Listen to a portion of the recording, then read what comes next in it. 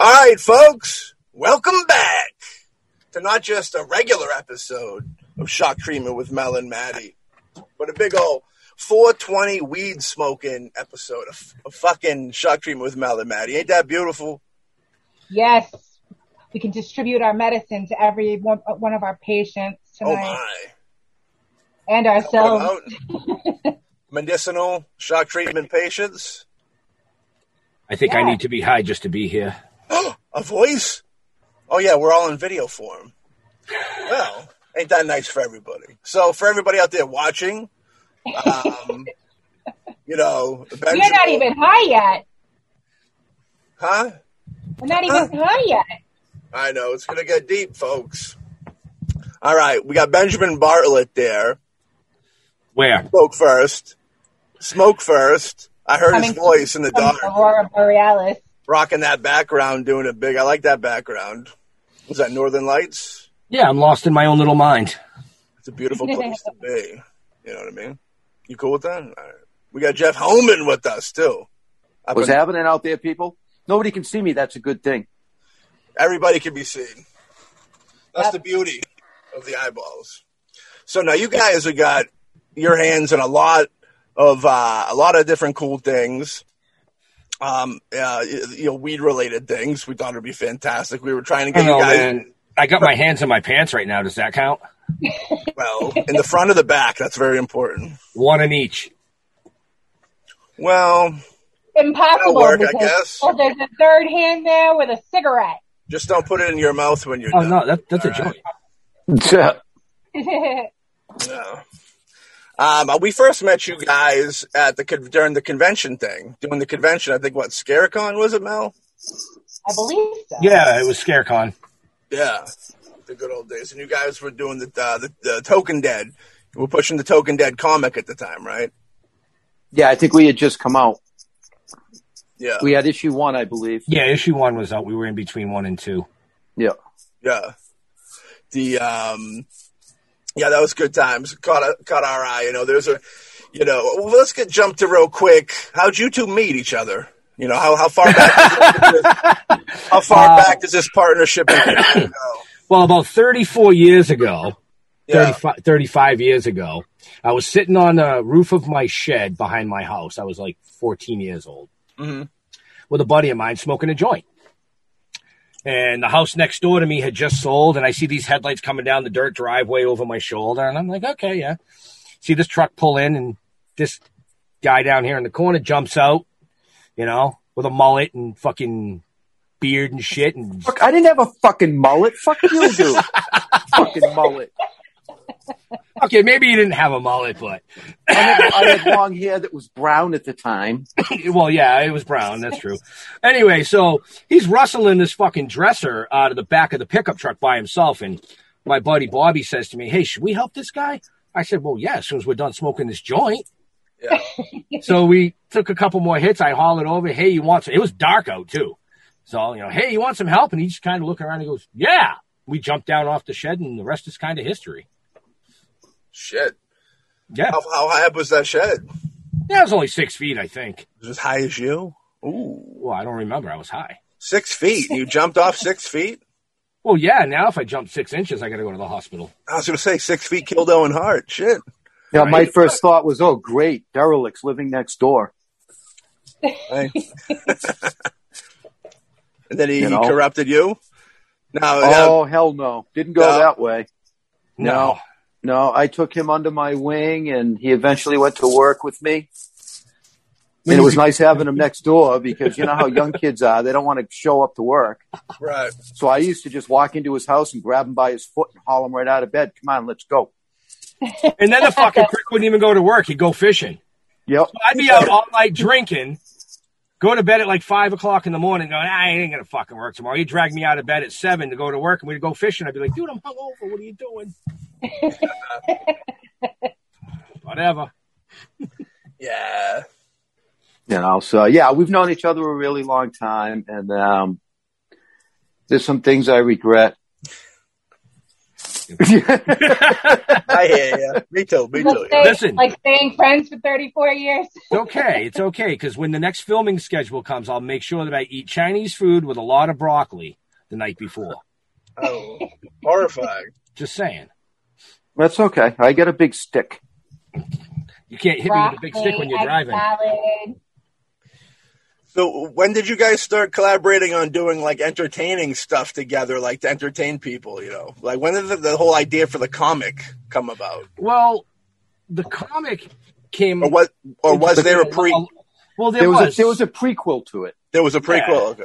Yeah, because it was back in the early 90s. Yeah, I was going to say about 26 years ago. Yeah, it was back in the early 90s that we decided to start making T-shirts about the positive, all the positive stuff about hemp and cannabis. Yeah. What it can do for the environment and, you know, all that kind of good stuff. You know what I mean?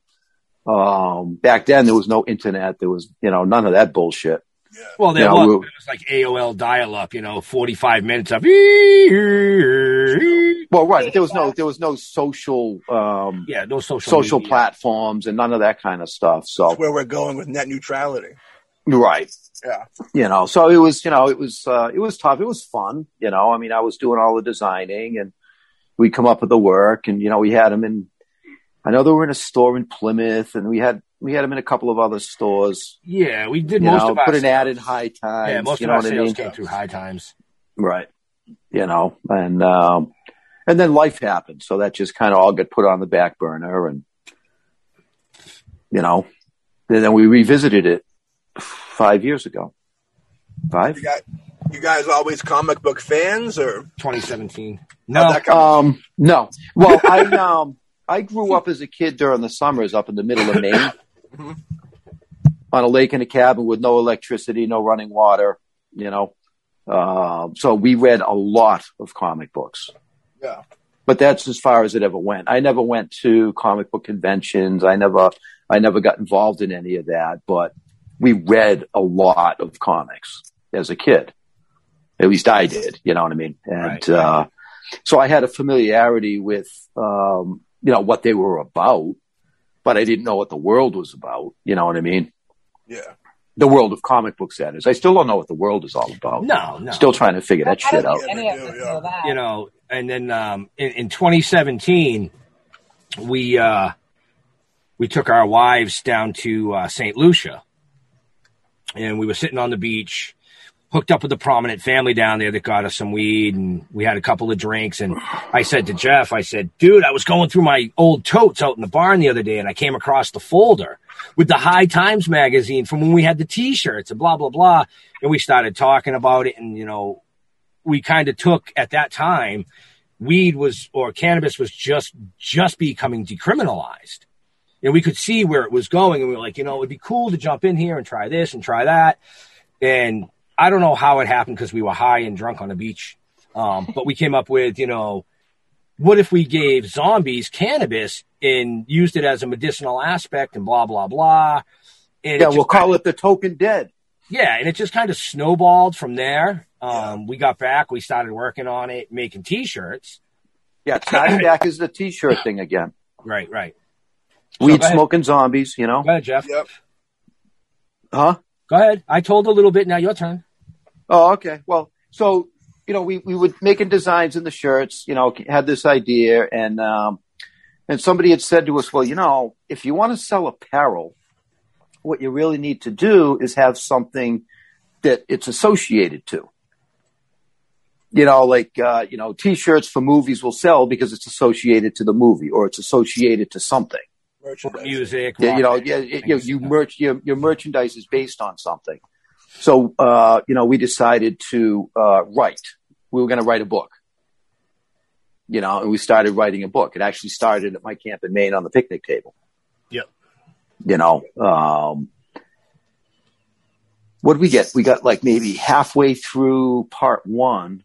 Yeah. And so you know, somebody was reading it. I can't remember who it was. And somebody made the comment, oh, this would make a great comic book. You know, do you remember who that was, Ben? I think it was your brother, Jimmy. Yeah, it could have been. I think it was your brother, Jimmy. Yeah, it could have been. That we started reading the script, or reading the plot line and what we had written. And he came out and he's like, "This would be a great comic book." And Jeff looks at me and goes, "I don't know a fucking thing about writing comic books." I go, "Well, neither do I." Google, exactly. And I'm like, "Oh, dude." I mean, like Jeff writes poetry. I write poetry. We both won Golden Poet Awards. I'm like, it's kind of just like this, and we just kind of try to storyboard it. So we were like, all right, let's fucking give it a whirl. We found an artist. We hunted for artists. We didn't know anything about that world either. You know what I mean? We found this great guy out in California, Eric Yep, who was willing to take the risk with us. And he did a phenomenal job on issue number 1, or what we call the premiere issue, actually. Right. Yeah. We printed that up old school, because I'm old school. So that was done on a regular printing press. Oh, yeah. Just like back in the day when I was reading them on the 80 bright paper that you could silly putty. It was 8x10. Yeah. And I remember when we went to the first Comic-Con, everybody was not laughing, but like, what are you doing? Right. You can't get CGCs on this stuff. You can't, we're like, well, what are you talking about? We didn't even know that world. Yeah. We didn't even fucking care. We were just having fun, know? Right. I'm like, hey, look, we got a cartoon magazine with our fucking pictures on it, man. Yeah. That's cool. I mean, to me, that was the funniest and funnest part about it at that point. Yeah, I mean, when something like that, I assume once it hit the convention circuit and the horror fans were and the stoner fans really kind of seen it, it'd be a big deal. Like that, it's kind of like a great idea. Not kind of, it's a great idea. Zombies and weed, mixing them up, especially in the time of now. Where this is the biggest zombies have ever been, you know what I mean? Probably in the biggest weeds ever been. Right. Well, right. It's kind of funny because we actually launched in cannabis. We went to cannabis conventions first. Okay. We did that for like 3 months, I think. Yeah. And then we went to our first Comic-Con. Because, somebody said, oh, you guys should do a Comic-Con. So they go, oh, well, okay. But what we discovered was that at the Comic-Cons, half of these people are freaking stoners. Yeah.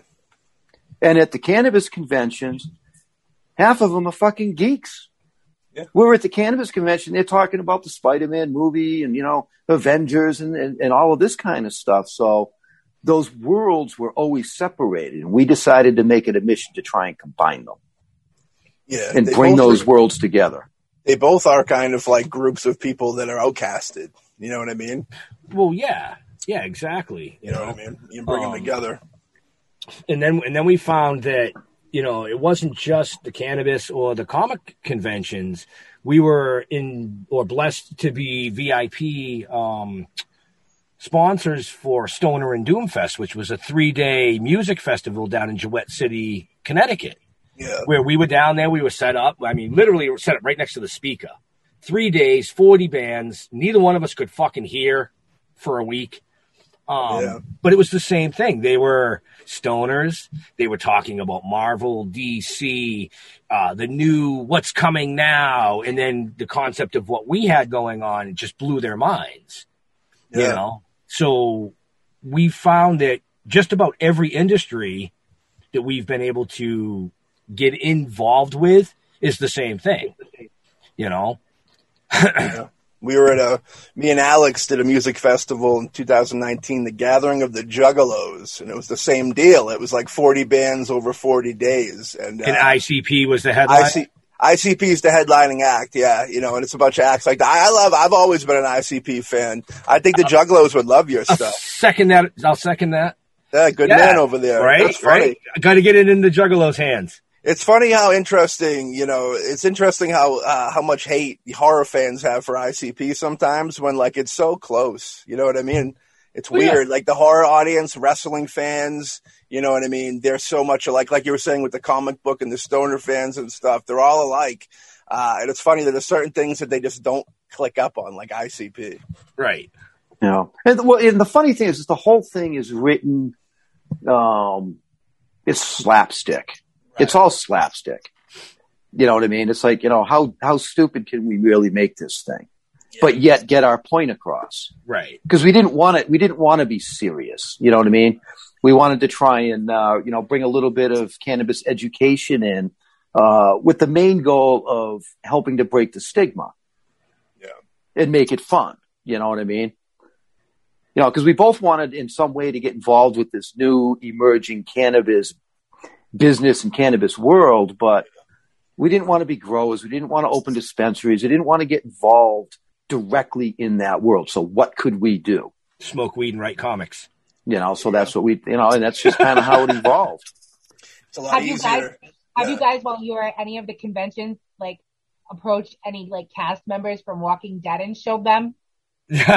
Well, it's funny because we've actually had Jeremy Palco on our live show.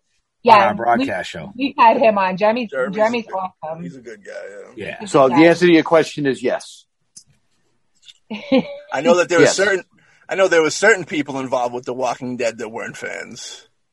I think I heard about that somewhere. Actually, I don't think that I wouldn't use the or the term legal not department. Fans. Yeah. Well, yeah, they were doing their job. You know what I mean? And whatever. Yeah. They dry fucked us with a cactus. Yikes! You need weed. You need more than weed before that outing. Shit. Well, the thing about that whole situation is that when they first sent that first letter to us telling us to cease and desist and go away, nobody tells me what I can and cannot do ever, never. Okay, because I'm going to do what I want. Right, Ben? Yeah. Yeah, he's just like, yeah. So we responded like they asked, and it was just a very polite, you don't have the right to tell me to stop. We had already applied for our trademark. Yeah. You know what I mean? So we were going down the proper avenues. We were doing things right. Yeah. It's not up to them. It was up to the USPTO to either approve or deny our application. Yeah. Everything in between doesn't matter. The USPTO approved it. Cool. And it was quickly opposed. Somebody made a call. You know what I mean? Well, they have the right to oppose it. And then, all of a sudden it's a 2.5 or 2 year battle. And, we refused to hire lawyers. So we spent countless hours researching, and we're writing our own things and answering our own stuff and doing what we can. And all the while progressing forward. Yeah. Right. You know what I mean? We were very, very well prepared, where we may appear in the comic book, and when you see us, out in live situations and stuff, sometimes, maybe we appear kind of as Gumby freaking idiots or whatever, but we're not like that at all, and we spent a lot of time learning the laws and learning the rules and reading about this and reading about that. The amount of trademark applications through the USPTO that were abandoned was mind-boggling. That had to, the Running Dead, the Swimming Dead, the Golfing Dead. I mean, Jesus, the Running Dead was a non-profit. Yeah. And it was abandoned. And we just assumed, we had to assume that they all received the same letters. But nobody had the balls to fight it. There's a parody law, isn't there? Where if you kind of... Well, we didn't want to be a parody, though. I would, just to get out of trouble.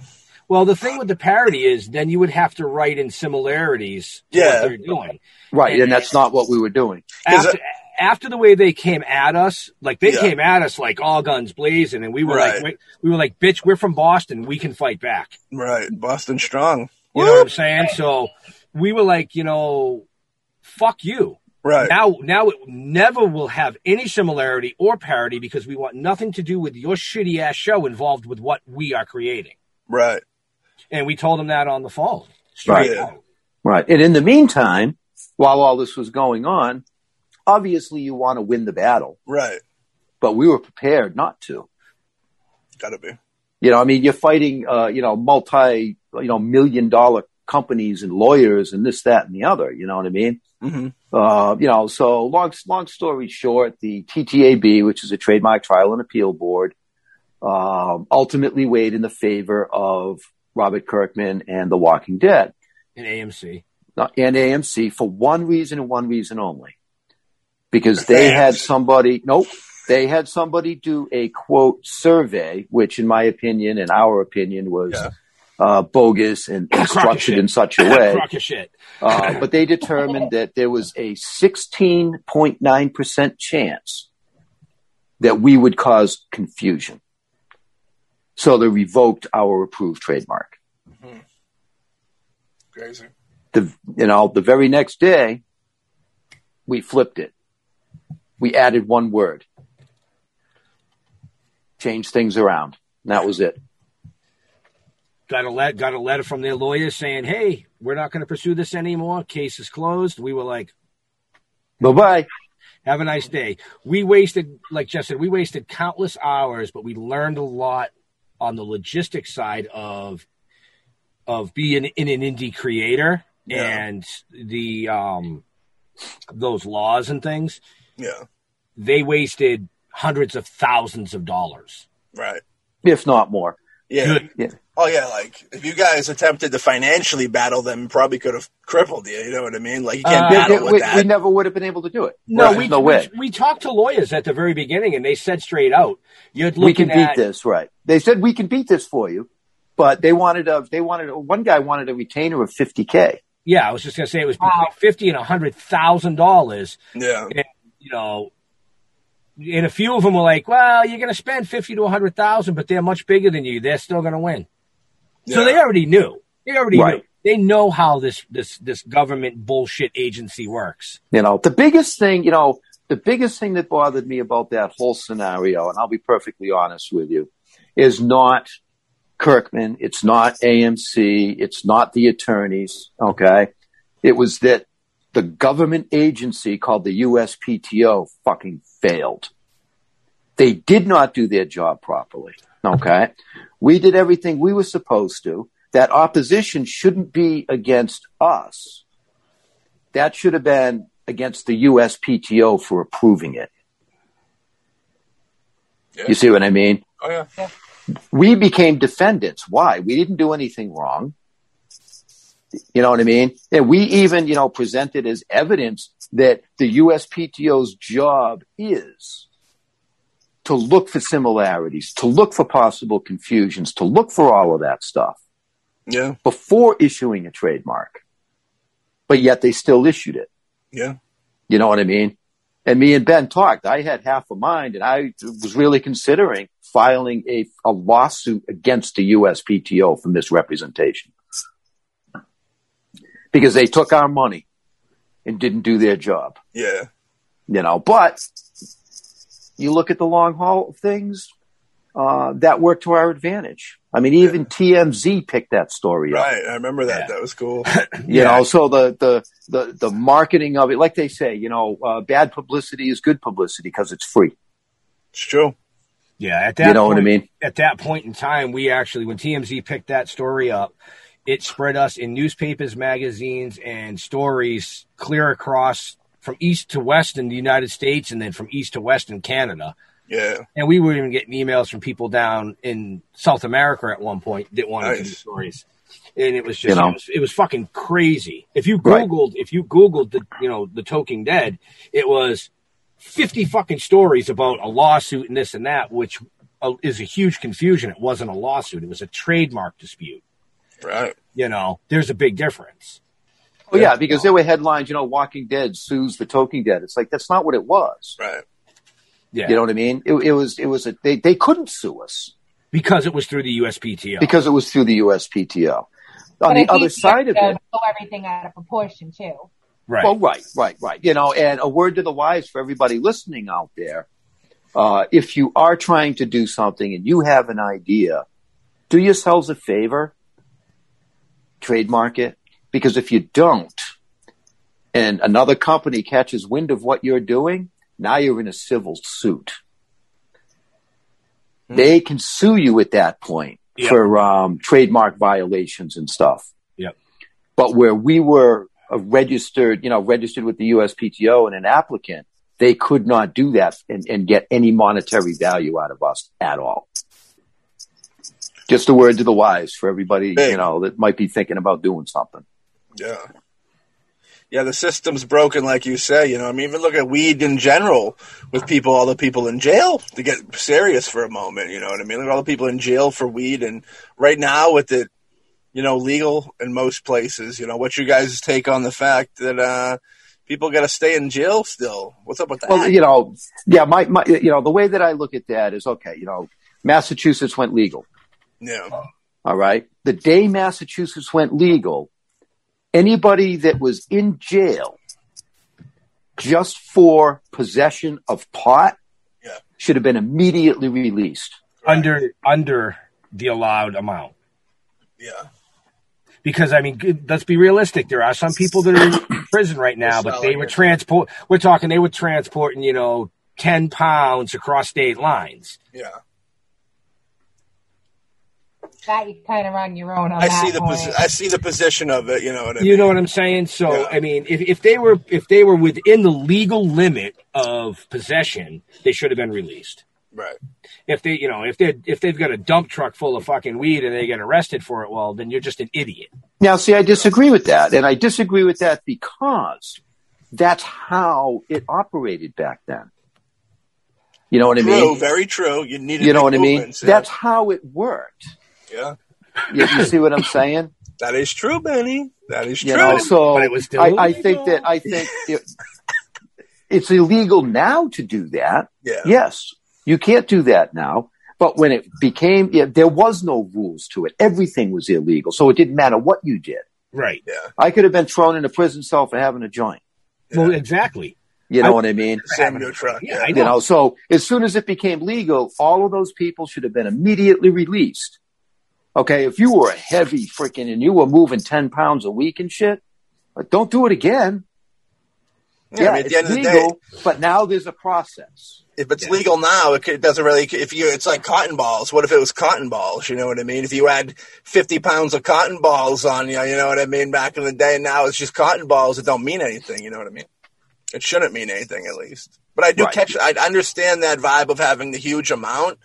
But then I got to agree with Jeff when he says at that time, if you had a joint or a truckload, you were getting the same thing. You might as well attempt that truckload. You know what I mean? Oh yeah, no, I never said that. I didn't. Well, the funny thing is even back in the day, it was a business. It was just a black market business. You know what I mean? And looking at it logically, that's what a dispensary is. They're just the big time dealers that brought this, 30 years ago, they would have been the ones bringing the 5 pounds and 10 pounds, 100 pounds into the state. They just do it out of a building legally with a license now. Yeah. You know what I mean? And the people that were doing it back in the day already knew how to fucking do it. Yeah. Give them the licenses. Let them fucking do it. Yeah. Screw the CCC. They don't know what the hell they're doing. It's true. Good thing we don't sell weed. We'd never get a license after that comment. Oh, no. It's all right now. You guys is there going to be Token Dead weed soon? Go to the dispensary? Nope. No? Nope. What? Uh-oh. This is where the group disbands, the band breaks up. Okay, well, let me rephrase that. Okay. We, as Talking with the Dead, yeah, will never sell it. There you go. All right. For the clarification. Right. We will never, you will never be able to go up, come up to us or go to our website or, if we even had a brick and mortar and come in and be able to buy any form of cannabis ever. Because that's not what we do. Right. But it doesn't mean that we can't work with people on a white label type of a situation. All right. There's already one out there that was it's a hybrid plant that has been named after Duke from the comic book. It's called Ball Slayer. Yeah. And that is a strain now. I like that. Okay. So the strains, white labeling that, yes. So there may be a Talking with the Dead strain, but it's not something that we can sell. We would never do that. Right. Well, it would be a white label to somebody else. I meant a strain, you go somewhere and get the Token Dead, not like you see Jeff on the street and say, give me an eighth of that fucking Token Dead, Jeff. And he pulls out the backpack and goes, you got it, baby. Yo, man, can I get an eighth of that Token choke? Yeah. I hate to tell you how many people come up to us at Comic-Cons and ask us for fucking weed. I believe that. No, I believe it. Seriously, I can believe it. You know what I mean? I tell them straight out, oh, no, man, I didn't bring weed because it's a Comic-Con. I can't be blowing fucking bone after bone, but I got tons of edibles. You know what I mean? So, yeah, I mean, it's we're in a funny little position, especially with the Hey. Keep your funny little positions over there. Hey. My hands are here. Okay, just checking. It's like we're not a magazine. So we don't fall under the regulations of advertising in magazine advertising for cannabis businesses. We can have a pot leaf as our logo, but most cannabis businesses can't. Why is that? It has to do with the CCC regs. You know what I mean? They can't, if you look at basically be blatant about it. Right. But we can get away with it because we're not in that market. Look at High Times. High Times gets away with it because they're the same thing, except they're a magazine. They don't sell weed. Yeah. They promote businesses. True. You see what I mean? But the businesses themselves can't do it. Why they came up with that rule, I don't know. But I actually think it works to the advantage of these companies anyways. The pot leaf looks like a fucking pot leaf, looks like a fucking pot leaf. You can't have everybody's logo look like a fucking pot leaf. Yeah. What does it look like? A fucking pot leaf. What's that? You know what I mean? Yeah, what's a fucking pot leaf? It looks like this with a little stem.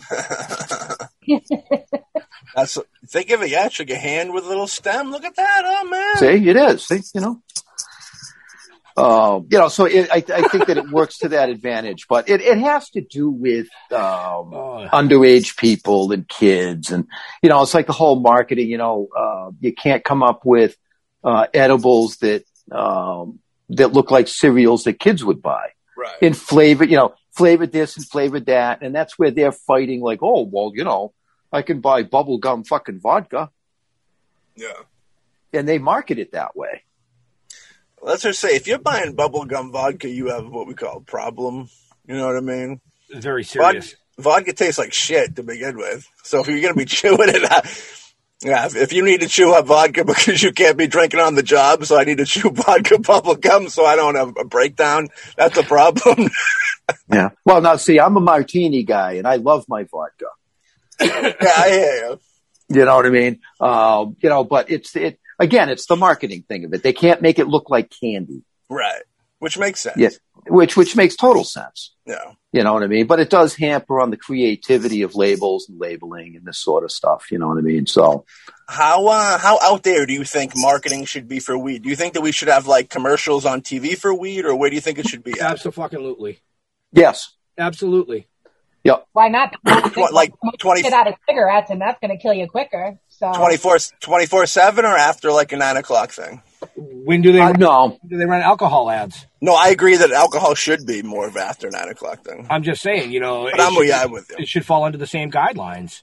Alcohol's worse. I think alcohol's a lot worse. But yeah, no, I realize that, but it still should fall under the same I know guidelines. what you mean. Right. Well, and I look at it like this too. It's let's take a look at alcohol abuse. Right. Right. You have countries out there like Italy. I've been to Italy. Okay. You trying to say they're all drunks? No. No. Hear me out. Okay. Kids, all right, in Italy drink wine at dinner with their parents. Yeah. They're grown up with it. Okay. And there's less abuse in those countries. Because think about, you as a kid growing up, you know what I mean? Dad's got the liquor cabinet locked and it's like, no, you can't. As soon as somebody says, no, you can't do that and no, don't touch that, the first thing you're going to fucking do is go get it. Or touch it. or try to get in it. Right. You see what I mean? So I think and that comes right back to the whole education of it. Yeah. Okay. Now, when we do these Comic-Cons, we watch, mom and dad come by and they're, mom's holding the 8-year-old and the dad's holding the 12-year-old's, hand and they're at a Comic-Con. Well, dad looks over and sees us with our big, Token with the Dead banner and all this shit. He wants to come over. Yeah.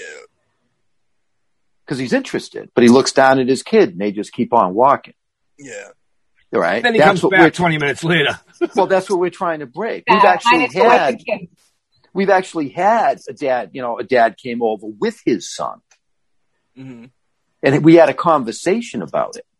This is a medicine. It's medicinal. That's cool. You know what I mean? And I think it all has to do with that education. But even still, right now, in Massachusetts, it's been legal for 4 years? Yeah. They legalized it 4 or 5 years ago. It's just starting to get to mainstream and stuff, but they're not educating these kids about it. You know what I mean? Sure. They're still making it as like this stigma thing. Exactly. Oh, you got to, they walk across the street when they're passing by a dispensary. Because and you don't want to do that. You want them to know about it. You want to teach them about it. Yeah. Why do you think there's such a stigma about weed? It comes grow natural. I mean, it's propaganda that, tore it down, but like, why do you think they want it? Why do you think there's a big stigma about weed? Well, because they created the stigma. And the reason they created the stigma was two things: Big Farm and oil. Believe it or not. Okay. Big Farm did not want medicinal cannabis, period. Because they want to sell their medicines and they want to sell their pharmaceuticals. Okay.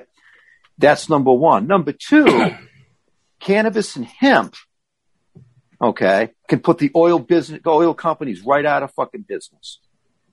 Okay. There's companies out there now that have developed hemp plastics.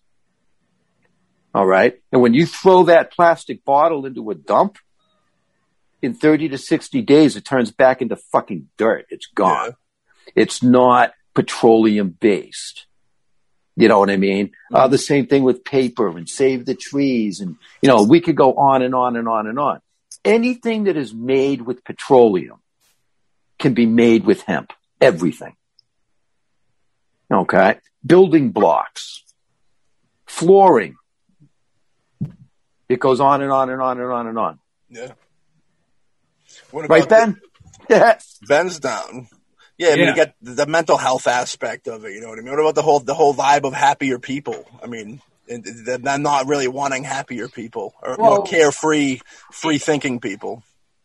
There's nothing that's wasted with this plant, and every part of this plant can be used for so many things. Yeah. It's just fucking mind-boggling. It's mind-boggling. I mean, just all the. I mean, there's so many cases now where they're using marijuana for children having seizures so that it stops them, so they're not having like 500 seizures a day. Because I remember seeing it. There was something I was watching. There was a little girl, like literally, she was having like 500 seizures a week. And as soon as they started letting her have cannabis, the seizures were cutting. And the more that she was using the cannabis, the less she was having seizures. Oh, yeah. Big Farm just wants people to get addicted to pills. Or, it's all about the money. It's the money. It's the monthly fee. The legal drug dealing. Monthly fee, yeah. Yeah, it's all about the money. Right. And now they're actually starting to research it and they're doing trials now in rehabilitation. Okay, to get people off of heavy drugs. Okay, and I'll tell you right now that back in my late teens and early 20s. I was a cokehead. I had serious problems. And when I finally beat that, what kept me off it was weed. I worked in a Suboxone clinic. So I know what you're saying because like a vast majority of the people that were coming in, that was like the only drug they were allowed to have in their system. Anything else, it was cannabis. Anything else, they were screwed. But I noticed how many people were on it because it was helping them get off the other habits too, because most of them didn't even want to be on the Suboxone. Yeah. Right. Right, exactly. And if you go to work, and they're going to drug test you at work, it's still an issue in a lot of places. Okay. But you could have a blood alcohol level of 40 to 60 and you're all right. Mm. You know what I mean? Yeah. That's become acceptable for whatever reason. Acceptable? Yeah, and all I'm drinking is a Pepsi, so Yeah, but how many edibles do you eat? No, none yet. I waited till afterwards. I thought I'd try and have a clear head, which doesn't happen very often. Jesus, we're screwed. So, there's so much good that it can do. And don't get me wrong, I think that you're still going to have certain issues with it, okay? I'm one of those that, you're still going to have people that will, you know what I mean? People abuse toilet paper. Jesus Christ, why else do we have a shortage? It's true. You know what I mean? I don't believe that anybody that is smoking or under the influence should drive. Right. That's my belief. I agree. You know what I mean? Like because you are under the influence. And I've talked to people that say they're a better driver when they are high. And I believe that too. But there's not enough research to it. You know what I mean? They're more focused. Right. I mean, if I got to drive, I don't smoke. Actually, if I got to drive and go somewhere with numbnuts over there, I double dose on CBD to stay fucking calm. Just to be able to make the trip. That's just because you get fucking pissed off at the fucking guy driving 70 in front of you. Get out of the way. 70's too slow. What do you guys think about the idea that they've been tossing around about doing tests on drivers like they do for drunk drivers for weed? Well, like I said, I believe that you shouldn't be operating any kind of a motor vehicle or heavy machinery or machinery of any kind if you are under any, if you're smoking. I work in a wood shop all day. Yeah, that would be good. All right. I value my fingers. You know what I mean? I like to get high, but it's a recreational. It's a recreational thing. I don't think it belongs in the workplace, and I don't think it belongs behind the wheel. That's just me. And there's people that will disagree, and I'm okay with that. Get high after you cut your finger off, because that's when you need it the most. You know what right? I mean? Pain relief. Yeah, exactly. Sense, absolutely. I cut my finger off. Can you stitch a pipe on here, please? There's a movie waiting to happen right there. Right? Fucking Edward Pipe Hands. I can see that. Full Moon is working on it right now as we speak. I was thinking Evil Dead. Instead of the chainsaw hand, you have a bong. Mad Mel, you being an executive producer on the Gingerweed Man, you need to pitch that immediately. Right, I should. Yeah, well, it's funny because one of the arguments, not to go back to this, but one of the arguments that AMC was using was that our Old Red, I don't know if you're familiar with what Old Red is. Probably. In the comic? In the comic.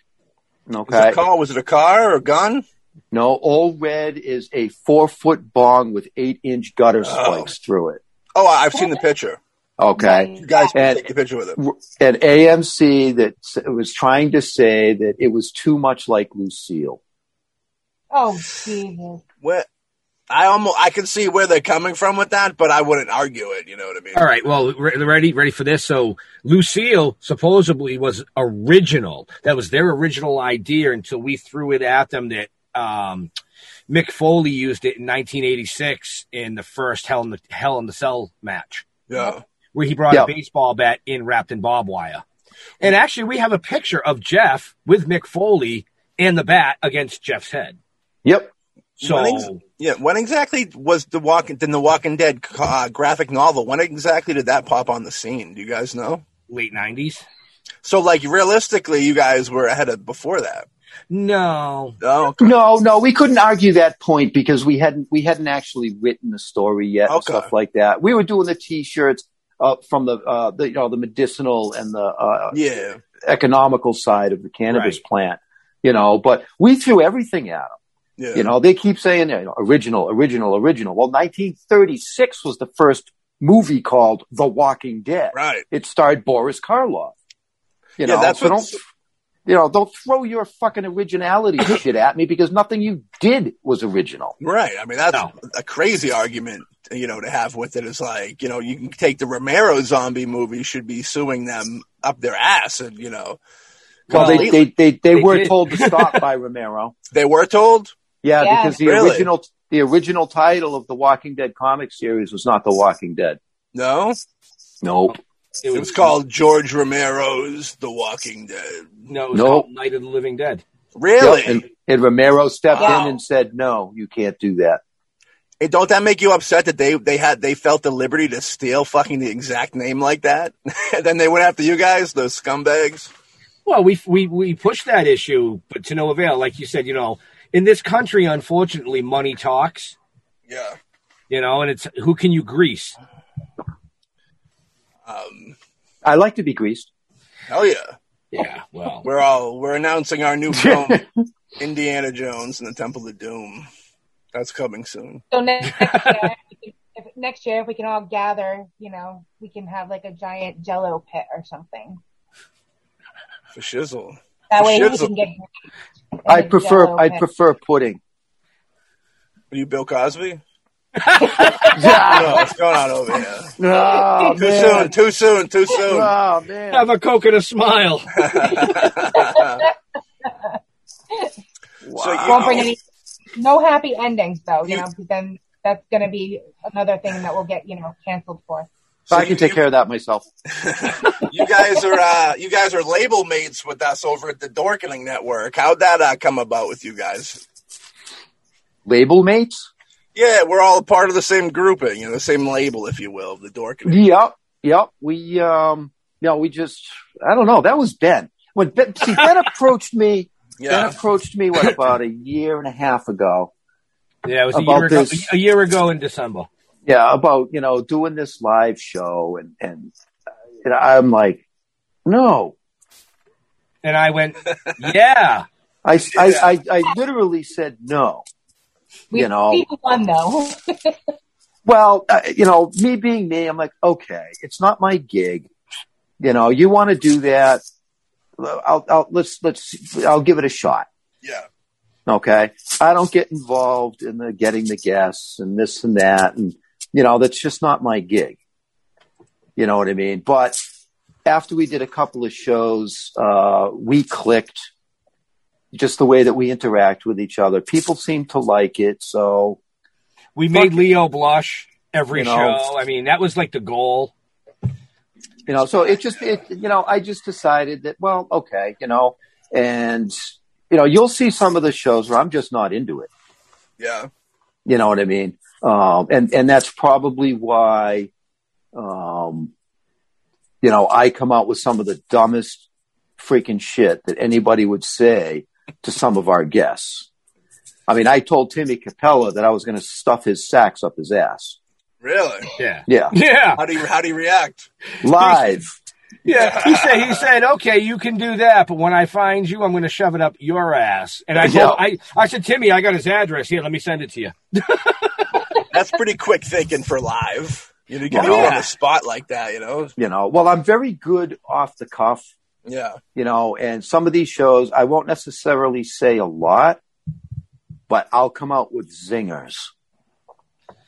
And I even make Ben try and hide behind his screen with some of the shit that I come out with. And that's why it works. That's why I say, I'm more of the comic relief when it comes to the show.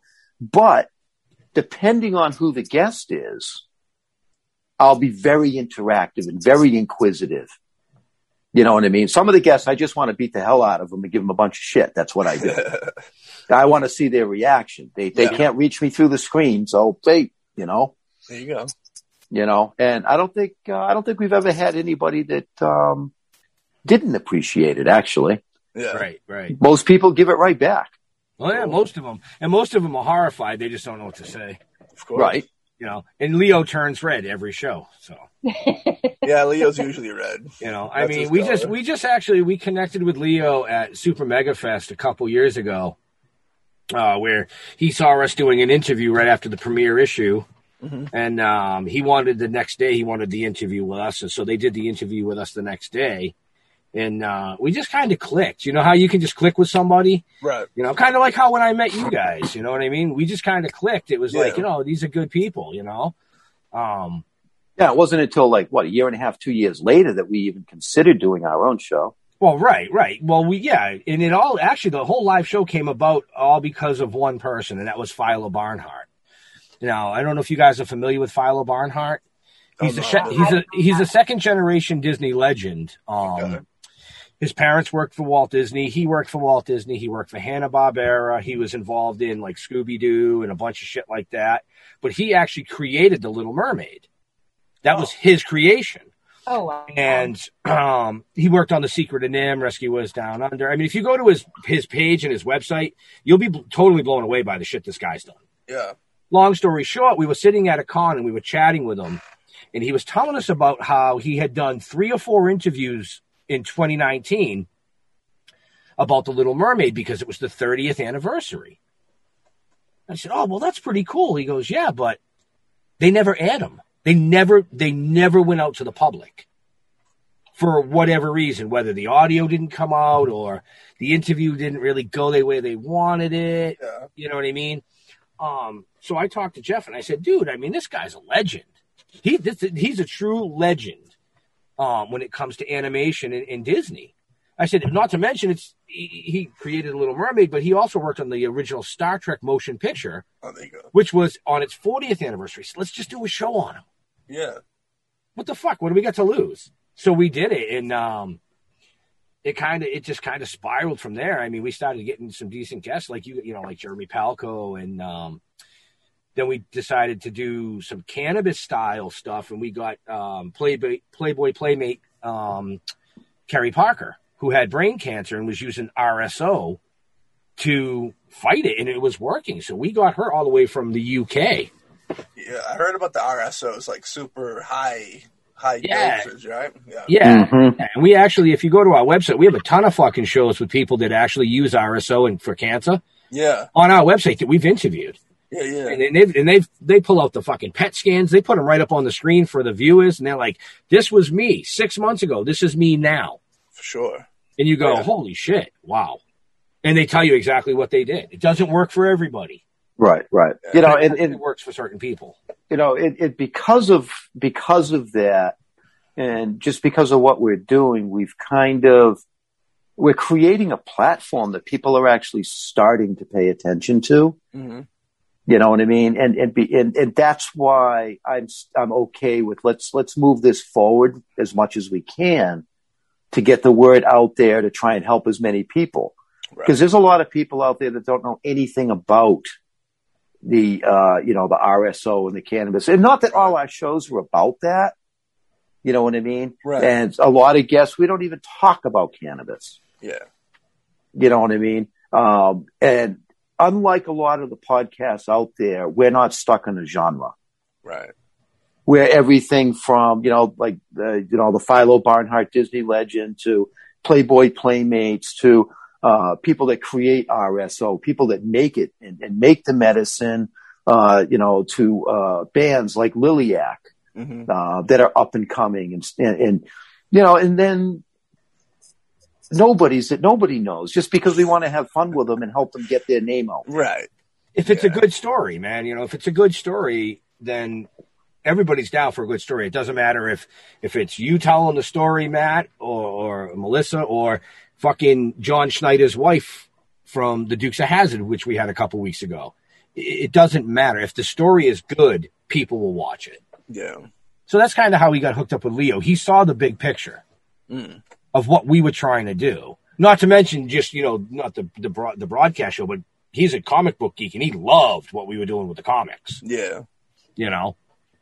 Well, yeah, you guys got out there and do it. I can't really think of any other people locally that like Derek Rook and them do their comics and stuff, but there's not a lot of folks that kind of do it, and I think anybody that sees people doing it has respect for them doing it. You know what I mean? Right. Well, the funny thing is, we came out and we broke the mold, and the reason we were able to do that was because we didn't grow up with it. Yeah. We went into the comic book industry knowing nothing. So we didn't have those blinders on saying, you got to do it this way, you got to do it this way, this is how you do this is how you do that. You see what I mean? Mm. So there was no holds barred. We just did what we wanted to do. Yeah. I think we're the first indie comic ever to have issue number 1 funded by advertising. Fully funded. Fully funded and paid for the artwork, which was done by Joe St. Pierre. The cover, right. Yeah. So Joe St. Pierre did the cover. If you're not familiar with him, he did all the number 1 selling Spider-Mans in history for Marvel. Yeah. Wow. And I did that same thing when I went to work for the furniture company. I'm a woodworker, but I was a house builder. Mm-hmm. I wanted to get away from it, so I went and applied at a furniture company making 18th century Victorian furniture. And the guy asked me, well, have you ever made furniture before? I said, no. Well, why do you want to work here? I said, because you need me. Mm.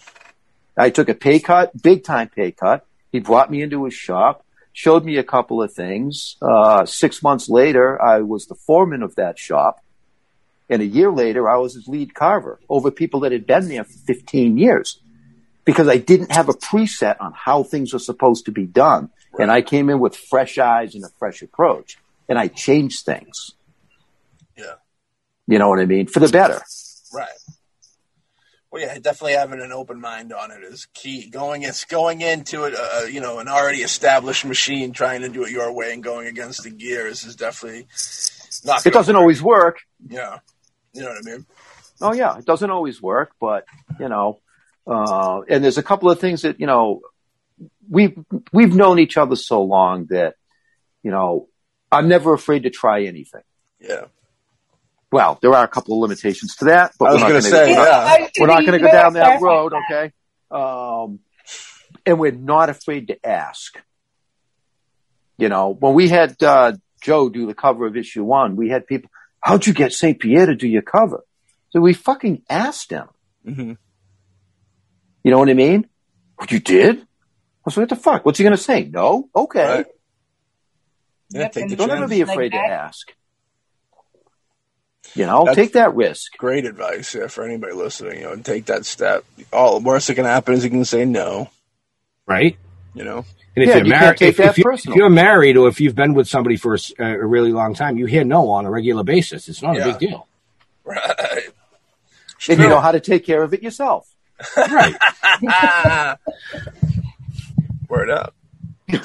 Persistence Shout out Leo Pond. Shout out Leo Pond in the Dorkening. Yep. Yeah. So, I know you guys have, chefs on there that cook with, weed infused foods. I think that's cool. What's some of your favorite foods you've seen? I know on YouTube I'll catch myself going down a rabbit hole. There's a rapper, I forget which rapper it is, but he's got, a show where the whole show's him just finding, the most ridiculously expensive things that weed goes into. So he'll smoke, an $80,000 blunt that's made for, Illuminati people having cookouts or whatever the fuck it's about. You know what I mean? I don't know who's Hill, I think that he has a cooking show that Be Real. Be Real's the man. Listen, if you're listening to this and you can afford to smoke an $80,000 blunt, oh yeah, we are always looking for sponsors. Oh, absolutely. For $40,000, we'll take the rest. Just saying. That's a horrifying thing. And I'll gift you a bag of regular weed. Right? What's funny, the same celebrity that smokes $80,000 blunts tells everybody that they should donate to charity and doesn't do it themselves. I was going to say, we're charity. Donate to us. I mean, look. Oh, no, this shirt doesn't have holes in it. I wore my good shirt tonight. You got a good shirt? Man. No, my underwear has holes, but that's on purpose. Once things get normal, you have me and Mel on the show. We can eat weed food. We'll do weed food show together. It'll be nice. Yes, but my boyfriend cooking is great, getting great with that.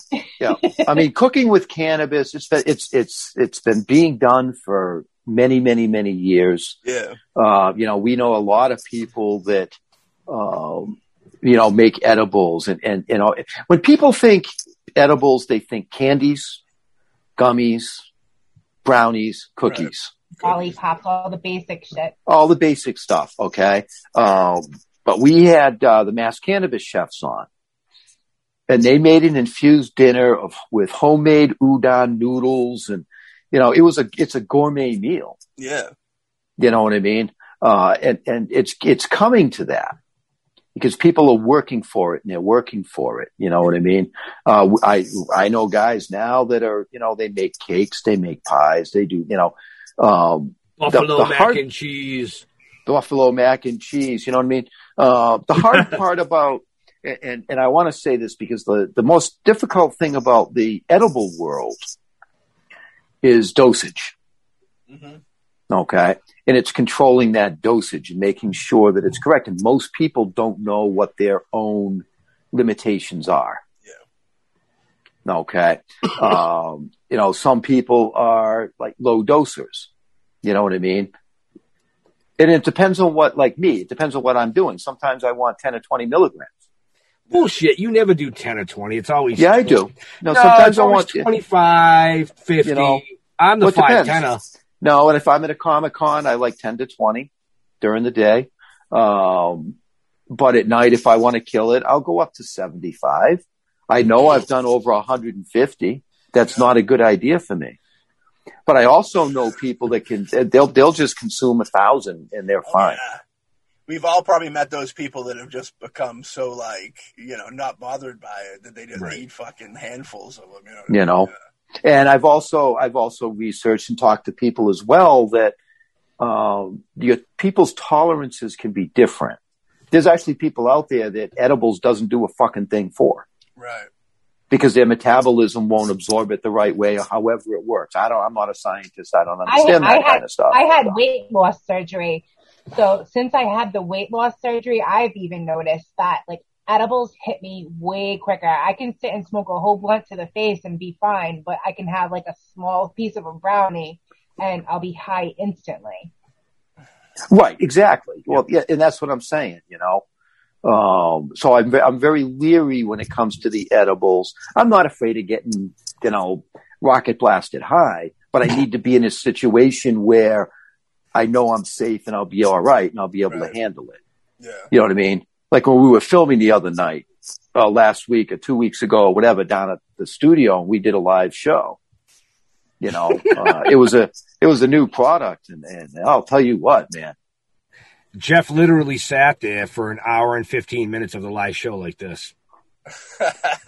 No, I did say a few things because I was down in the laboratory. The laboratory set, yes. Yeah, I was down in the laboratory set, man.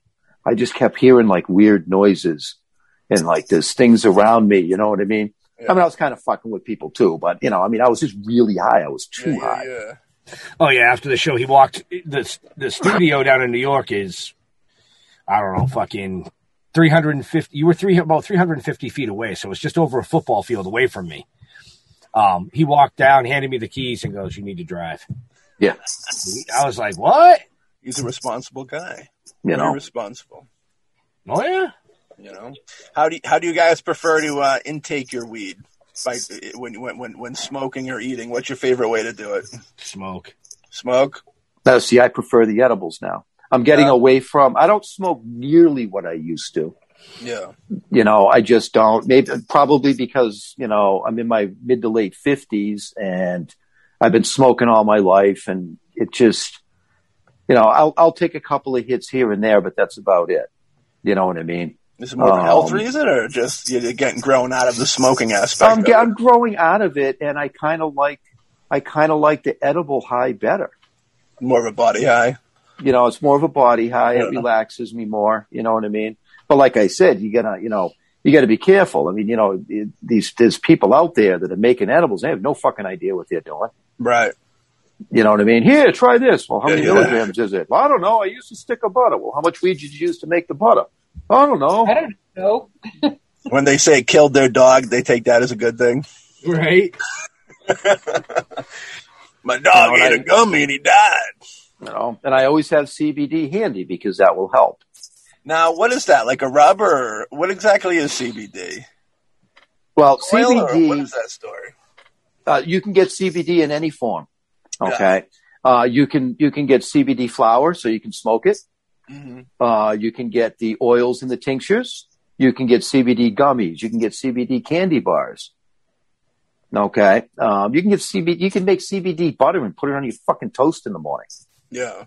It works the same way. Gas station and buy it. Yeah, but don't ever do that. No, don't do that. Yeah. But you know, no head high. You just get more of a body high with it. There's no high at all. There's no high at all. No, not with CBD. No. Why do you? What it does for me, and it works differently for a lot of different people. Right. Yeah. I use CBD daily. It helps my sciatic back pain, so I take a lot less ibuprofen than I used to. Okay, because I just don't like to take that kind of shit. Yeah. The CBD will relax you. You know, and then there's CBG. You know what I mean? There's different things that are different compounds from the plants that people are starting to work with. I don't know all the ins and outs about it. You know what I mean? But there's some fantastic people out there that are doing the work and are doing what they need to do. All right, to educate and help people out. Okay. The combination is getting more popular. Okay. Instead of just rolling a bone with your, White Widow weed, mix it 50-50 with some CBD or CBG flower. Okay. And you'll get a more relaxed type of a high. It's different. Okay. You know what I mean? But I use it for pain. I have roll-ons. I have gummies. I have tinctures, and it's all CBD. Yeah. When my back flares up, I use the roll-on, 2,000 milligram roll-on. It's a temporary relief. Yeah.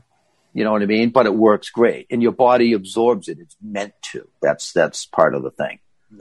Yeah. Your body has all kinds of cannabinoid receptors in it. That's why it fucking works. Yeah. Tell us how you really feel. And Benny likes roasting his weed into smoke. Yeah, but I also use CBD, like Jeff said. I use CBD regularly every day. Same thing, sciatic back pain is where it started. After about 6 months of doing a CBD regimen, I don't take Motrin 800s. Right. At all. Well, I take them every once in a while now because I fucked my knee up filming, but that's, a little bit different. But yeah. Go ahead. The CBD is something that's been around forever. Like with it's more so a bigger deal now, but it's been around forever. Or is it something that just kind of popped off now? It's been around. It's been around for a long, long time. Yeah, it has. Older medicine in the 70s. Those guys that walk around with the medicine man bag, right, killing everybody. Absolutely. Everybody. Yeah, absolutely. I mean, they have found cannabis inside 2,000-year-old tombs. Really? Oh, yeah. Yep. Smoke that. That'd be fun. Yeah. It doesn't ferment like booze, dude. I know. Yeah. Yeah, no, it doesn't work that way. I think it might have lost its luster by that point. When it hits your lungs, it does beautiful things. It's called mold spores. You grow roses on your lungs. It's very beautiful. Yeah. Right. Why am I shitting fire? I mean, when I was a kid, it was, brickweed. Yeah. When I was growing up, it was brown. You know what I mean? Most of it was seeds and sticks, and it was bullshit and blah, blah, blah. Yourself. You deal with that's all right. That's deal with kind that of how it was stick. though when we I mean, whenever I talk to folks that are a little bit older than me, I always hear of this fabled Thai stick that was like the greatest thing in the world. That and lamb's breath. The Thai stick, Thai weed. I used to get that stuff. Oh, yeah. And that was the creme de la creme. in today's world with all the genetics and everything that these growers are doing out there, I mean, you got to realize that they're cross-pollinating and they're making genetics, and what they're trying to do is get certain strains to be specific for certain ailments or for certain things. Yeah. You know what I mean? My sister-in-law, rest her soul, when she needed to clean her house, she would smoke pot and clean the fucking house. Sure, focus, yeah. You know what I mean? Where other, different strains, like the couch potato kind of stuff. Mm-hmm. So it all has its use. It all has its designated. What's the word I'm looking for? It depends on what you want to do. You want to relax and you're going to go to sleep. You don't want to smoke a fucking weed that's going to make you bounce off the walls and make you run out and wash your fucking car at 2:00 in the morning. You see what I'm saying? So, and they're getting really good at that stuff. That's all part of the education of it. Yeah. You know what I mean? The dispensaries will catch up, but they're a little bit behind the 8 ball as far as that goes. My opinion, the dispensaries don't give a shit about education. They just want people to go in and buy their shit. That's all they care about. Yeah. Sounds about right. Dude, I'm totally fucking digging the Inspector Gadget drawing behind you, Maddie. I'm just saying. Thank you, sir. Mikey Bone Road, he drew that and shout him out, an artiste, a Juggalo artist, actually. Believe it, that's a Hatchet Man Inspector Gadget mashup. Right. Oh, Mel just died. Oh, my goodness. She lost her battery. I know. Well, she's on. Man, somebody stole your battery. Mel, you there? Oh, no, she's gone. Oh. Yeah, she gone. We're still... Oh, she's back. Mel Potter's in the building. Somewhere. Yes, she is. Time slipped. Mel Potter, you time slipped. I dig it. Yeah, that wasn't fun. You want me I was going to say, click over? Did you have to poop? No, I think everybody's home. So, all the internet is, whatever, the bandwidth or whatever's all being accessed right now at the same time. Because I was fine up until everybody came home. Yeah. All's well with that. Yeah, what were we just talking about? Something. Yeah, I know. Oh, I made comment about your Inspector Gadget. Oh, the Inspector Hatchet. I love that thing. Right. Who drew that? Mikey Bone Road, artist from Pennsylvania, a Juggalo artist. He did that. He also did the Super Soaker gun with a Faygo bottle in it for anybody out there that's getting down with some ice. Yeah, that was dope. Yeah, the Faygo bottles. Yeah, if we posted up a picture maybe a year ago, of a Sid Haig bucket of chicken, and he's the same guy that did that Sid Haig bucket of chicken thing. Nice. So, outside of the legality of things, since you guys were teenagers smoking weed, how much do you think things have changed from that time to where we're at today? Honestly, I think people are becoming more aware. All right. One of the fastest growing demographics is the elderly that are using cannabis, but that's also the generation that was at fucking Woodstock, so it just makes sense. Right. Okay. I can't get my acid. Fuck it, give me the weed. I know. And I think that back in the day, I didn't smoke pot for medicinal uses. It was meant to get fucking stoned. Right. Period. There was no medicinal, you didn't even talk about it. Mm-hmm. You know what I mean? And I think it's a good thing that, people are starting to open their eyes up and, there's still a lot of hesitation out there. You know what I mean? Because there's that stigma, that aura of, it's a drug. You know what I mean? Mm-hmm. But so's alcohol. So, let's face it, Yeah. But even Big Farm is trying to push synthetic cannabis. So instead of using the real shit, they're trying to make it in the fucking lab. What the fuck is wrong with you people? Exactly, yeah. They want to make it their weed. Wow, man! And they can did you see that shit? His face just got all red. His head puffed up. He looked like fucking Scanners here for a minute. Yeah, I'm saying. It's coming. Well, it's coming, and it's we're trying to obviously do what we do. They want to make it so it is addictive, and it becomes like everything else that Big Pharma pushes on people, so that they can actually say it is a gateway drug and it kind of has some kind of a standing. Because usually, I don't know about anybody else, but the only gateway that weed opens for me is the fucking refrigerator. Ooh, wow. Right? Or the telephone when you're ordering takeout. Exactly. Like Domino's. Because you're too high to get off the couch to go to the fridge. Yep, exactly. I've had those nights too. Yeah. Just bring it to me. Yep, leave it right on the table. I'll be out there. The money will be out there somewhere for your tip. But well, I think that that option needs to be there for people. Mm-hmm.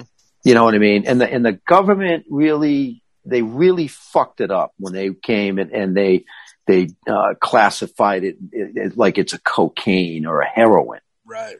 That was a huge, huge mistake. You know what I mean? And even the younger generation now, these kids that are in their 20s and stuff, it's been instilled in them, and a lot of them don't want to touch it. Is that a good thing? Yeah, maybe. I don't know.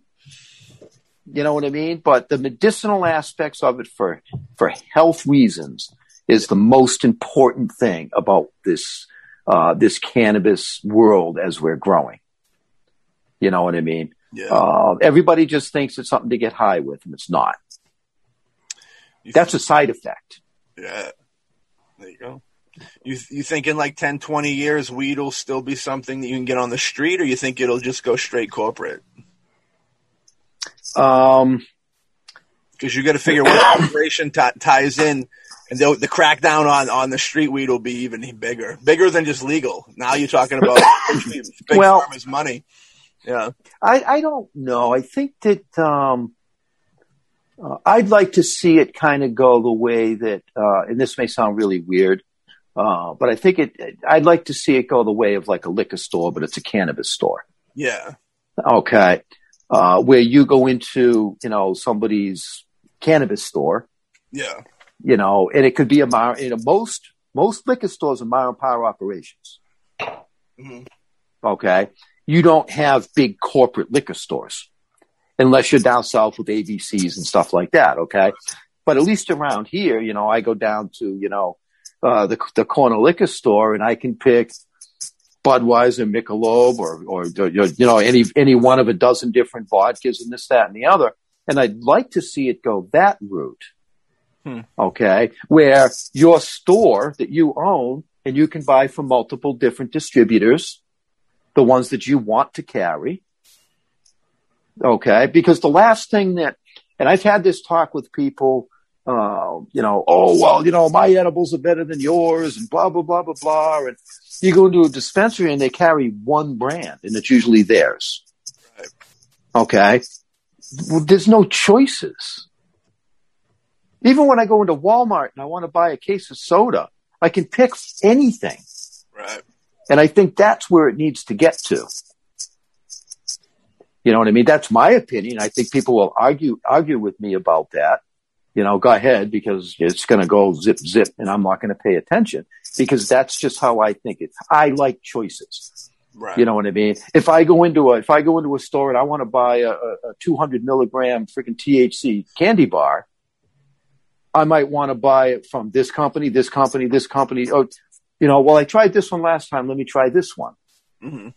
You know what I mean? It's like I prefer. You're sick of having the same thing all the time. Well, right. Exactly. You know what I mean? And if they don't do that, it's just going to keep the black market fueled. Yeah. Because people want fucking choices. They don't want to be limited. You know what I mean? And I understand that from a business point of view, they want you to buy their product. I get that. Yeah. You know what I mean? And you go back to the Coca-Cola and the Pepsi wars and this, that, and the other. But when I want to buy a cola, I can buy RC, I can buy Polar, I can buy Pepsi, I can buy Coke. You see what I mean? Yeah. And I think that's where it needs to get to. You know what I mean? You can't crush the competition. The competition is what's going to make this industry grow. Well, and there's too many people out there trying to crush competition. Yeah. I understand that that's the name of the game. Yeah. But you can't do that. It's not going to work. You got to have competition. You take like the Vince McMahon thing. How Vince McMahon with WWF back in the day would help fund WCW. No, what was it? Not ECW. Would help give them financially help them because having multiple federations was good for business. You know what I mean? Well, right, exactly. And I don't care what product you're talking about. There's always variety. There's always choices. Yeah. You know what I mean? When you need tires for your car, you're not stuck with just Firestone. Right. You have choices. Yeah. And you can get those choices from most tire companies. Yeah. You know what I mean? That sell tires. You can buy Goodrich, you can buy Michelin. I mean, it's the same thing. It's all the same thing. And they're trying to make it separate. And I don't understand why. Right. So, and that's my 2 cents on the corporate world that's fucking up the cannabis industry. That thing you said about liquor stores and like franchises is weird. I'm surprised that there isn't a liquor store franchise throughout the whole country. The way you have a McDonald's or any other big franchise that's just every single town has one because every street has a liquor store. You know what I mean? Maybe it's because of that, because, there's so much competition out there. Everybody has they have their favorite local liquor store that they all go to. You know what I mean? Well, right. And just like that industry, you have your microbreweries. Yeah. You see what I mean? And microbreweries, they compete against your big beer companies, Anheuser-Busch and all this kind of stuff. Yeah. But again, it's choices for people, and not everybody's going to succeed. That's the corporate world. You make a good product and you market yourself right and you can get it into the store, then you're going to be all right. Yeah. You see what I mean? Because these liquor stores, that's what they do. You know what I mean? You look at what Sam Adams did out of Boston. Same kind of thing. But Anheuser-Busch, companies like that, they don't like that because you're stealing from their market. Well, go fuck yourself. That's too fucking bad. Yeah. You know what I mean? I'm always for the little guy. Always, always, always. And I really hope that as this industry grows and expands, that they work with these smaller companies. There are some fantastic people out there that make incredible edibles. Yeah. They really do. Yeah. You know what I mean? So don't try and crush them. Work with them, help them, get them into your dispensaries. You know what I mean? Give people choices and let the people decide what they want to buy. You know what I mean? For sure. 6 months later, your products aren't selling very well. We're not going to carry them anymore. Okay. That's how it goes. Right. But give everybody that fucking opportunity. Hell yeah. So, all right, what else you want to know? I know real quick, you guys dropped the first episode of your show. Today, was it? Or yesterday? Yep. Let's hear a little about that. It went out kind of like yesterday to a certain select people. I hear you. So. And it went out public today. It went out public today. Where can people check that out? Go to stilltoking.com under behind the scenes or filming. Yeah. There's a link there. On our main page on Facebook, I got the links up on that. I mean, it'll float around. You'll find it. Hell yeah. Yeah, I remember hearing about this a while back. This is always a great idea. How to come about from the paper to the screen? Persistence. Go ahead, Ben. Persistence. Yeah. I honestly don't fucking know, to be honest with you. We just kept our heads down. We pumped out issue 2, issue 3. We were releasing issue 4 of the comic. After issue 2 came out, or right before issue 2 came out, we got into a conversation with Bill Diamond, and he brought up a Ziffit zombie, which is a plant that he created like 20 years ago.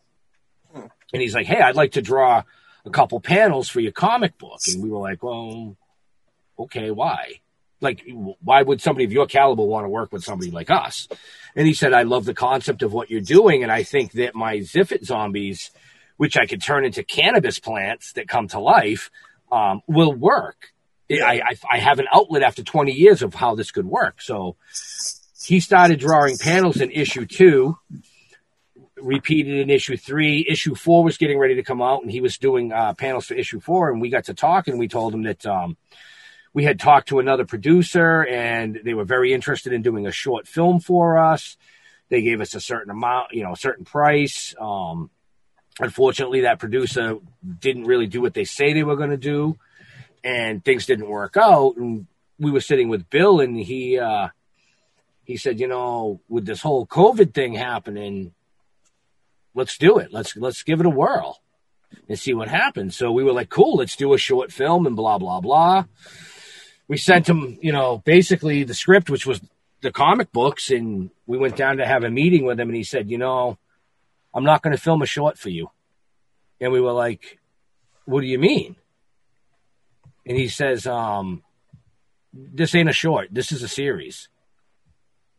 So basically, issue 1 is a 25-minute episode. Yeah. Issue 2 is a 25-minute episode. It's a TV series, and we were like, oh, okay. We don't it's just like comic books. We knew nothing about the film industry. Yeah. But Bill, he's just one of the nicest guys you'll ever meet when it comes to taking people under his wing that work their ass off. Right. He watches. Yeah.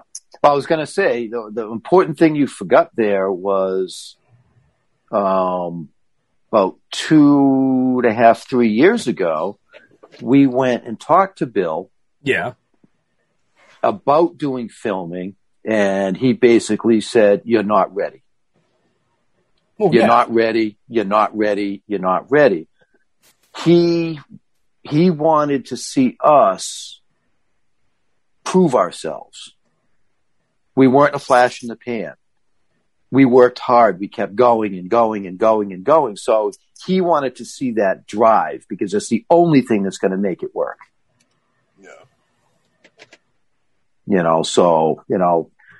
Thank you. Kudos to Bill. I know you kind of took us under your wing, but, don't throw me out of the nest because I can't fly yet. He's trying. Bill. Right. That's all that matters. I mean, me and Ben, if we've talked, we know what our goals are. Mm-hmm. We know what our ultimate goals are. We didn't expect to start filming anything for another 2 years. Right. That was our layout. That was our game plan, but things are moving a little bit faster, and that's okay. Yeah. You know what I mean? It can be difficult to keep up with. And then since the filming started, well, now all of a sudden we're building a town. Right. Inside the studio. Studio's nice. Get to shoot in a studio. Ballin'. Well, literally, when it's all said and done, the game plan is to have a 250-foot town consisting of, I think it's 16 blocks of buildings. Yeah. To create a town. Basically, it's a filming set. Yeah. That's completely movable, adjustable. You can set it the way that you want to set it. Yeah. And part of the reason for that is it's extremely expensive to go out and shut down a town so that you can film in it. Even more so now during COVID. Right. You got police details. You got this. You got permits. You got all this crap. Yeah. And, that was Bill's idea. And it can be built to suit what's in the comic book. Building a town sounds pretty expensive as well. Well, and again, we have to approach this with, open eyes and open minds. The first block is built. when I say a block consists basically of about 26 to 28 feet wide, and 18 to 20 feet tall. And it's storefronts, okay? The first block. Not the actual full structures for anybody out there listening that doesn't know what the storefront. It's a movie set. The face of the house or building. It's a movie set. Right. Right. It's built as a movie set. Yeah. And for filming purposes, Bill knows all about that stuff. It's like, no, you can't do that. You got to do it this way. But the whole thing is basically, it's modular. Yeah. So that it can get shifted around. It's on wheels. It can get moved. And it's the first block was the stepping stone. We had to get that one covered. Okay. And we had 3 companies step up to sponsor that first block. Okay. So they sponsored the first block. That's what pays for it. But now their businesses are part of that town. Right. Their logos, their store names will be on those storefronts. It's a good idea. And it's not just for filming for what we're doing. Mm-hmm. Okay, but as backdrops for any kind of future stuff that's going to come down the line, which is already starting to happen. Oh, so you guys can keep it up? Like keep the set up, or you're going to have to break it down? No, this is okay, cool. Oh, yeah, it's going to stay there. So that, it can be used as a set for whatever, a music video, a car commercial, or whatever. Right. Can we do Alexander Hawk Takes Manhattan and have him tear it up? That'd be the best. Well, that would be a miniature. Yeah. We're talking about, what I mean? But we have miniature, but his high caliber skill. Yes. You know what I mean? Well, yeah, absolutely. And that's a lot of fun. And Ben and I travel to New York twice a month now. We go down for 4 days and we work on the set. We're building the set. Yeah, as you go. It's a cool thing. I dig that, So we build it. And then the next time we go down, it's 3 or 4 days of filming. So every couple of weeks, we're down in New York. And, once you see episode 1, which is out and available now, okay, you'll see how interactive we get with our sponsors. Right. Yeah. Because that's important. You know what I mean? Of course. I mean, these people are actually in it. You know what I mean? For the very first episode, we've got GRE, and Sean plays a zombie, and Mary Palmer, and Green Matters, and all the rest of these people that got involved. Yeah, we invite them down. You know what I mean? And we throw them in the Hudson. We threw our lawyer in the Hudson. I mean, it was fun. I like that. Well, you know what they say, some things fall apart so better things can fall together. Right? That was beautiful. Well. We unfortunately we're trying. I know it's marijuana time, but we got other people with us, and we're gonna bring them in. Would you guys like to stay with us? I'm actually gonna bounce because I'm waiting to eat dinner, man. I'm starving. All right, I figure. I know we had you guys on for a big lengthy time, and I don't have to cut it like that, but. No, that's cool. We appreciate it. Yeah, we appreciate the weed education. We'll have you guys back on again. And Jeff, I'm gonna put you in a movie soon. I would have got both of you would have been great. I don't know why that didn't work out, but we'll put you in a movie soon. Ben, we'll put you in another movie again. I can play a good Rock. Or centipede. He can play a great human centipede. Dwayne The Rock Johnson? See? I support that. Duke The Rock Johnson, coming this summer. Yeah. My name's not Ball Slayer by accident. Jesus Christ. Balls, there should be a big anime t-shirt. Story. You know what I mean? Oh, that's coming too. Fuck yeah. So, all right, cool. Everybody that listened, thank you for tuning in.